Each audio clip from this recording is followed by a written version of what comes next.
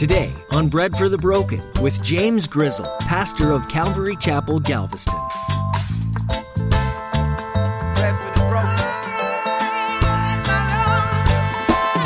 Ladies and gentlemen, there has to be a difference for believers.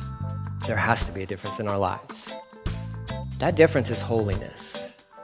As churches, we don't talk enough about holiness. Now, I'm not talking being better than anybody else, and I'm not talking about anything like that. I'm not talking about none of that stuff, none of legalism. I'm not talking about anything like that. But when people who are lost in this world talk to you, they should know there's a difference in who you are. They should know. Is holiness radiating through the actions you take in life? Pastor James teaches you today that as a Christian, others should know that there's something different about you.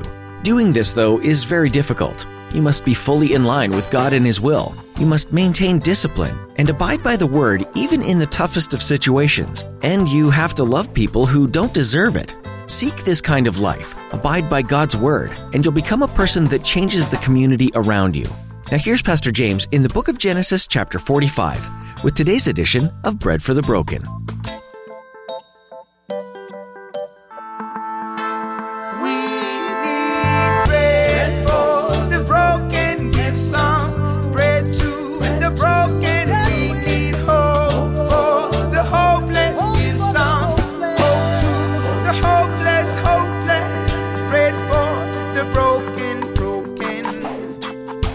He was just ready to be done with life. Just ready. It's not working out the way I planned it. This isn't going how I thought it was going to go. So you know what? Just bring me more bad news so I can just lay down and die. It's kind of the state he was in. But when he heard the good news, he came alive. He came alive, and he had just enough, so to speak, to where he's like, let me get to Egypt so my son Joseph can close my eyes. So I can see my son Joseph one last time, basically. It's kind of what he's thinking. Going to 46, because the story continues on. So Jacob set out for Egypt with all his possessions, and he came to Beersheba. He offered sacrifices to the God of his father Isaac. We don't have any recording of him doing this for quite a while. Jacob, what has happened? Man, it goes back into before Joseph was sold as a slave by his brothers. I mean, you don't have any, and I know the story, the spotlight has shifted to Joseph, but it's been a long time. As far as we know, from what we have recorded, it has probably been a very long time since Jacob has done this. And I love this. This is an encouragement for every single one of us. And Israel, that's who he is. That's who he's acting like right now. So Israel took his journey with all that he had and came to Beersheba and offered sacrifice to the God of his father Isaac. Here's what he's going to do. Before he goes down to Egypt, he's like, you know what we should do? We should probably pray. We should probably talk to God about this. It's like, yeah, you probably should. Because his fear is, my grandfather went down to Egypt and he came back with a problem on his hands. And her name was Hagar, right? And you get an Ishmael because of that. So he's thinking like, should I go down to Egypt? Is this the Lord? It's incredible that he stops and he does this, and this should be an encouragement to every single one of us. Maybe it's been a while since you've stopped and said, you know what, Lord, can we talk? Can we talk? Hey, guess what? He's always ready to listen. Always ready to listen. And he might even speak to you. He might even speak to you. You don't know. You open up this thing and he will speak to you, okay? Because he has spoken. But Israel's like, Jacob, he's like, we got to stop. Verse 2, during the night, God spoke to him in a vision. Jacob, he called. Here I am, Jacob replied. So God is now, he's speaking to Jacob, and it seems like this is the first time this has happened in a long time as well. And God is going to speak to him. And Israel, Jacob, Israel is just another name for Jacob, the one that God had given to him, says, here I am. Here I am. Let me encourage you. Go to him. Go to the Lord and say, hey, can we talk? And let him whisper to your heart saying, hey, let's talk. Here I am. Otherwise means I'm present. I'm available. Lord, I'm here. I'm here. I'm here. It seems like this has been a long time for Jacob, but at least he's doing it. At least he's coming back. At least he's doing that. If it's been a while since you've had just really some good intimate time between you and the Lord, don't disqualify yourself thinking like, well, he doesn't want to hear from me because it's been so long. That's not true. That's not true. I'm sure God was just waiting for Jacob to come to him and say like, hey, Jacob, what's happened, buddy? Like, I haven't left you. I haven't gone anywhere. Come to me. Come to me. Let's talk. Let's hang out. He's a personal God. He wants to commune with us. He wants to be there with us. Sometimes it just takes us to stop and say, okay, hold on, man, I have been making all these decisions. Maybe I need to stop and ask God what he thinks I should do. Yeah, that's good. Do that. Do that. But here they're going to have this really sweet, intimate time. And just one last thing on this. Reread through the story.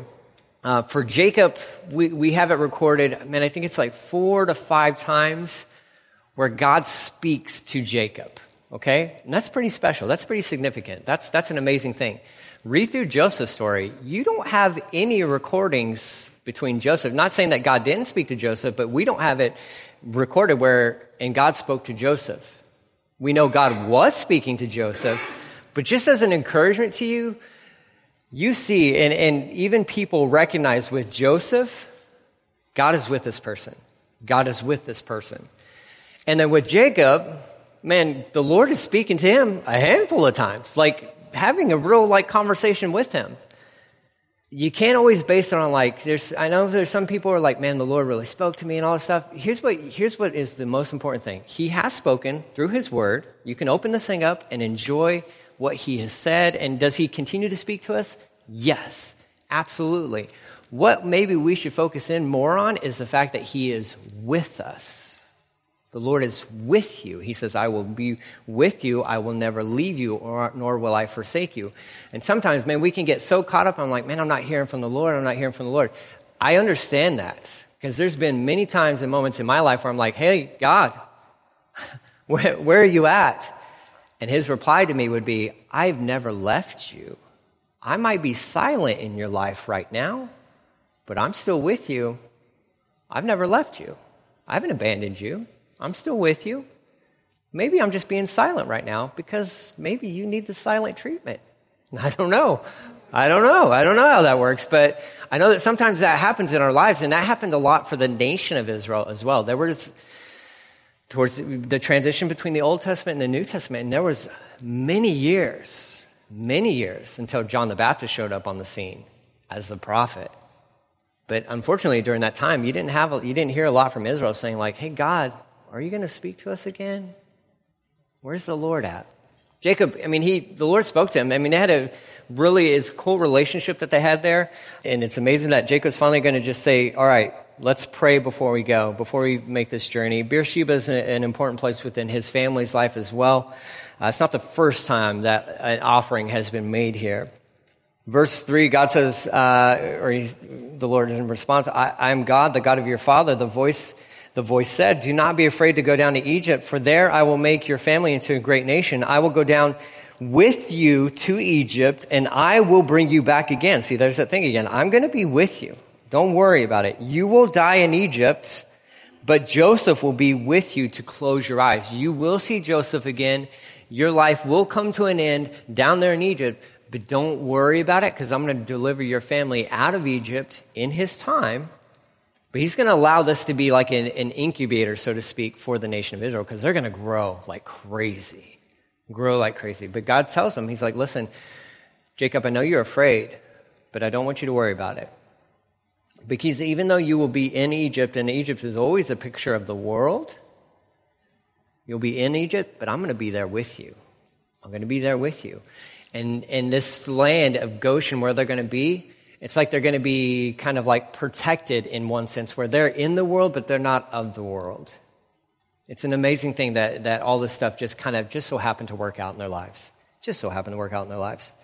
Verse 5, Jacob left Beersheba, and his sons took him to Egypt, and they carried him and their little ones and their wives with the wagons Pharaoh had provided for them.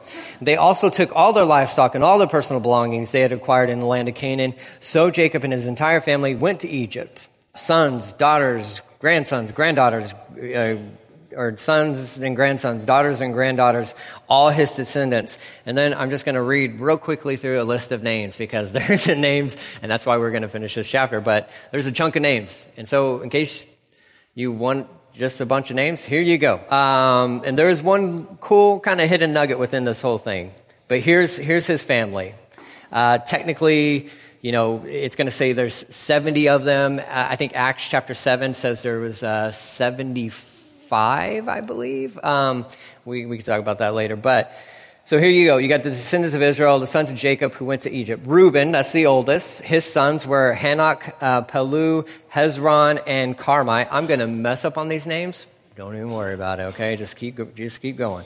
You got Simeon, Jemuel, Jamin, Ohad, Jachin, Zohar, Sheol. I don't know. Sheol's mother was a Canaanite woman. Levi had Gershon, Kohath, and Merari, Merari, I don't know. The sons of Judah were Onan, Shelah, strange name for a son, Perez, Zerah, and and Onan had died in the land of Canaan. We remember that story. The sons of Perez were Hezron and Hamuel. Sons of Issachar were Tola, Pua, Jeshub, or Yob, or here's the nugget. A lot of guys believe, and I would agree with them, that's Job. Job is another way of saying Job. So like the book of Job, that guy, there's a good chance, I can't be dogmatic, that's him. That's really cool. That's amazing. Moses is the guy who's putting this book together.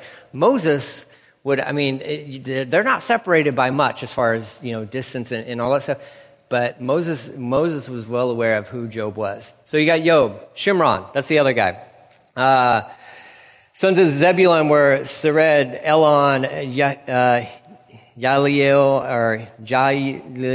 I'm sorry. Hey, listen, if they're in heaven, they'll forgive me, okay? When I get there, they're going to be like, don't sweat it. It's okay. Here's how you say my name. Sons of Leah and Jacob who were born in Padan Aram. In addition to their daughters, Dinah, we remember her story. The number of Jacob's descendants, male and female, through Leah was 33. Sons of Gad were Zephon, Haggai, Shunai, Esbon, Eri, Arodai, and Arlei. I don't know, he just was stuck on those sounding names. The sons of Asher were Imnah, Ishvai, and Beriah. Their sister was Sarah. Beriah's sons were Heber and Machiel. And just for Sarah to be listed in there as a sister is a big deal as well, okay? Unfortunately, they didn't place a lot of prominence on women, and that was unfortunate. But she is one who's counted in this little genealogy. The sons of Zilpah, the servant given to Leah by her father Laban, number of Jacob's descendants through Zilpah was 16. The sons of Jacob's wife, Rachel, this is easy, Joseph and Benjamin. There you go. Joseph's sons born in the land of Egypt were Manasseh and Ephraim. Their mother, Asenath, the daughter of Potipharah, the priest of On. Benjamin's sons were Bela, Becher, Ashbel, Gera, Nahum, Ehi, Rosh, Muppin, and Huppin. That's just makes me think of the Muppets. I don't know why, but and Ard. And there's a strange name there too. And these were the sons of Rachel and Jacob. The number of Jacob's descendants through Rachel was 14. Sons of Dan was Hushim. Sons of Naphtali were Gaziel and Gunai, Jezer and Chileam. These were the sons of Bilhah, the servant given to Rachel by her father Laban. The number of Jacob's descendants through Bilhah was 7. Total number of Jacob's descendants, direct descendants who went with him to Egypt, not counting his sons' wives, was 66. In addition, Joseph had 2 sons who were born in Egypt. Altogether, there were 70 members of Jacob's family in the land of Egypt. And again, just cross-reference Acts chapter 7, verse 14, where Stephen is testifying and retelling the story, and there's some others who are added, and that could have been Joseph's grandsons that were included in that number. There you go. There's no contradiction. We got it all figured out. And here's the last part. As they neared the destination, Jacob sent Judah ahead to meet Joseph and get directions to the region of Goshen. When they finally arrived there, Joseph prepared his chariot, traveled to Goshen to meet his father, Jacob. When Joseph arrived, he embraced his father and wept, holding him for a long time. Of course he would. The reunion has happened. He's had it with his brothers. Now he gets it with his dad, and you can just imagine what's going through this old man, Jacob, as he sees his beloved son. Can you imagine, just switch gears for 1 second. We just celebrated this with Easter. When Jesus died on the cross and God the Father had to turn his back because our sins were placed on his son, a perfect, sinless sacrifice, can you imagine the reunion that happened between God the Father and God the Son? Have you ever thought about that? Like when Jesus rose from the grave and then ascended to be at the right hand of his Father. Do you think they were just like, fist bump, it's cool. Yeah, I'm glad you're back, whatever. No, like, can you imagine what that was like for them? Never before in all of time was there ever a separation between God the Father and God the Son. Never. Until that moment on the cross. Until that moment on the cross where my sins were placed on him. First time ever was there a separation. First time ever. I think sometimes we don't, and it's hard for us to even contemplate of what that would even mean, but the first time that was ever broken. And it was because of me. It was because of you. It was because of the sinful world that we live in, humanity. But for that reunion to take place, and this reunion between Joseph and Jacob, it just kind of reminds me of that, of like, man, that probably was a really sweet moment in time. It had to be a sweet thing. That had to be incredible. It just had to be incredible. Can you imagine what was happening in heaven? In heaven, when Jesus shows back up, he's like, did it. It's done. Like, problem solved. Problem solved. It's over. It's finished. Can you imagine the worship that was happening up there? Heaven goes nuts over one person who gets saved. What did they do when Jesus showed back up? I get goosebumps just thinking about that. I'm like, man, that had to be pretty radical. That had to be pretty amazing. I think we'll get a taste of that when we're there. When we're there. So be encouraged. Be encouraged. Heaven's going to blow you away. You need to make sure that your ticket's punched. Because heaven will blow you away. It will blow us all away. They're embracing for a long time. Finally, Jacob said to Joseph, now I'm ready to die since I've seen your face again, and I know you're still alive. Joseph said to his brothers and his father's entire family, I will go to Pharaoh. He's kind of being an intercessor here, and in some sense, an advocate for his family. It's just amazing, all these connections and everything. I will go to Pharaoh and tell my brothers and my entire family, my father's entire family, have come from the land of Canaan. These men are shepherds, and they raise livestock. They have brought with them their flocks and herds and everything they own. Then he said, when Pharaoh calls for you and asks about your occupation, you must tell him. You must tell him. This is important. We, your servants, have raised livestock all our lives, which is true, as our ancestors have always done. When you tell him this, he will let you live here in the region of Goshen, for the Egyptians despise shepherds. Why is this important? Because there has to be a distinction between the Israelites and the Egyptians. The Egyptians, not only did they hate these men, okay, we saw that in Joseph's house when they were having dinner. The Egyptians sat at their own table. Joseph had his own table, and his brothers had to sit at their own table. Because why? Because we were told the Egyptians despised these guys. They didn't like anybody else. They only liked their kind. That's it. So you're not like us. You don't look like us. You don't talk like us. You don't work like us. They despise. They thought every shepherd is an abomination, right? Like you deal with livestock. Okay, you can live up there in Goshen, and it's the perfect place for these guys to grow and to expand. This was to keep this family pure. Because had they shown up to Pharaoh and they're like, you know what, man, I'm a shepherd, but I really like, doing this other stuff. I like building pyramids. You got any openings? He's like, yeah, I got lots of openings for pyramids, sphinxes and all that stuff. Like, no. They're not going to intermix at all. They're going to be distinct and they're going to be different. And this is going to preserve this nation.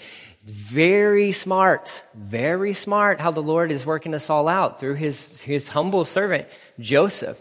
who is a brilliant man, an absolutely brilliant man. He's like, listen, so this is what we're going to do. Because Joseph could see the big picture. This was incredible, because he could see the big picture here where he's saying, like, listen, this is only a temporary solution. This is only a temporary solution. It's going to be like 400 years. This is a temporary solution. You're going to live here in this land of Egypt, but you got to be protected because you're not supposed to, you can't intermix with the Egyptians. God has called you to be a special nation, set apart, different. And you're only here temporarily, and then when the time's right, you're going to go back to the land. And in fact, in Joseph, he's even going to tell him in a couple of chapters, listen, you're going to take my dead bones with you because I'm not meant to be here. I'm meant to be there. So you're going to take my bones, you're going to take Dad, his bones, and all. You're going to send us back because where we belong is there. But in the meantime, God has us here. God has us here. So what do? We're going to live as Hebrews, Israelites here. We're going to be in the world, but we're not going to be of the world. We will be different. We will be distinct. They will know there's a difference when they see us. They will know there's a difference when they talk to us. They will know that there is a difference. Ladies and gentlemen, there has to be a difference for believers. There has to be a difference in our lives. That difference is holiness. As churches, we don't talk enough about holiness. Now, I'm not talking being better than anybody else, and I'm not talking about anything like that. I'm not talking about none of that stuff, none of legalism. I'm not talking about anything like that. But when people who are lost in this world talk to you, they should know there's a difference in who you are. They should know. They should know that, man, why do you have hope? Why are you so happy? This world's falling apart. Why do you have peace? Why do you have peace? The thing that won me over to Jesus was I was surrounded by a bunch of weirdos, and they're called Christians, and they had peace and happiness and joy in their lives, and I had none of it, and I was desperately seeking it out. And I saw by the way that they lived their lives and how they treated me, there's something different about these people, and I want what they have. That's how the church has to be. Church has to be that way. Has to be. We're living in very dark times, and it's going to get worse before it ever gets better. Holiness matters. Holiness matters. Be different. Be different. Don't be weird different. Just be different. Please. Respectful. Treating people like people. Man, everybody is created in God's image. But not everybody is saved, and not everybody has been redeemed by his blood.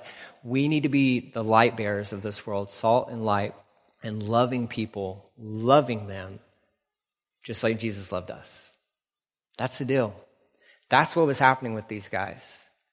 It wasn't just coincidental that they end up in the best land for their flocks, and where this family of 70-something people is going to expand into upwards of close to 2 million people. The easy estimates, but even that will become a problem because the world will hate the world already hates these people, but it's going to hate them even more as they grow. The hopeless, pray for the broken. The beginning of the world has been a hotly contested topic for some time now, and the debate has caused many to dig deeper into their origin. The simplest answer is often the one that's correct. Our world and everything in it was molded and placed in its orbit by a supreme being, God. The account of this beginning and the first people to walk the earth is recorded for us in the pages of the Bible, in the book of Genesis. God's authority over nature and humankind has been evident from the start. He simply spoke, and all took shape. God formed people to inhabit this beautiful planet, to care for it and for each other. Pastor James Grizzle has been taking the time to share God's plan for life from the pages of Genesis, and we hope you'll tune in again to continue the story. If you missed any part of today's message on Bread for the Broken, don't worry. You can find it now on our website, breadforthebroken.com. Listen through all of Pastor James' teachings that we've made available there, and feel free to share them with any friends or family you think would find it helpful.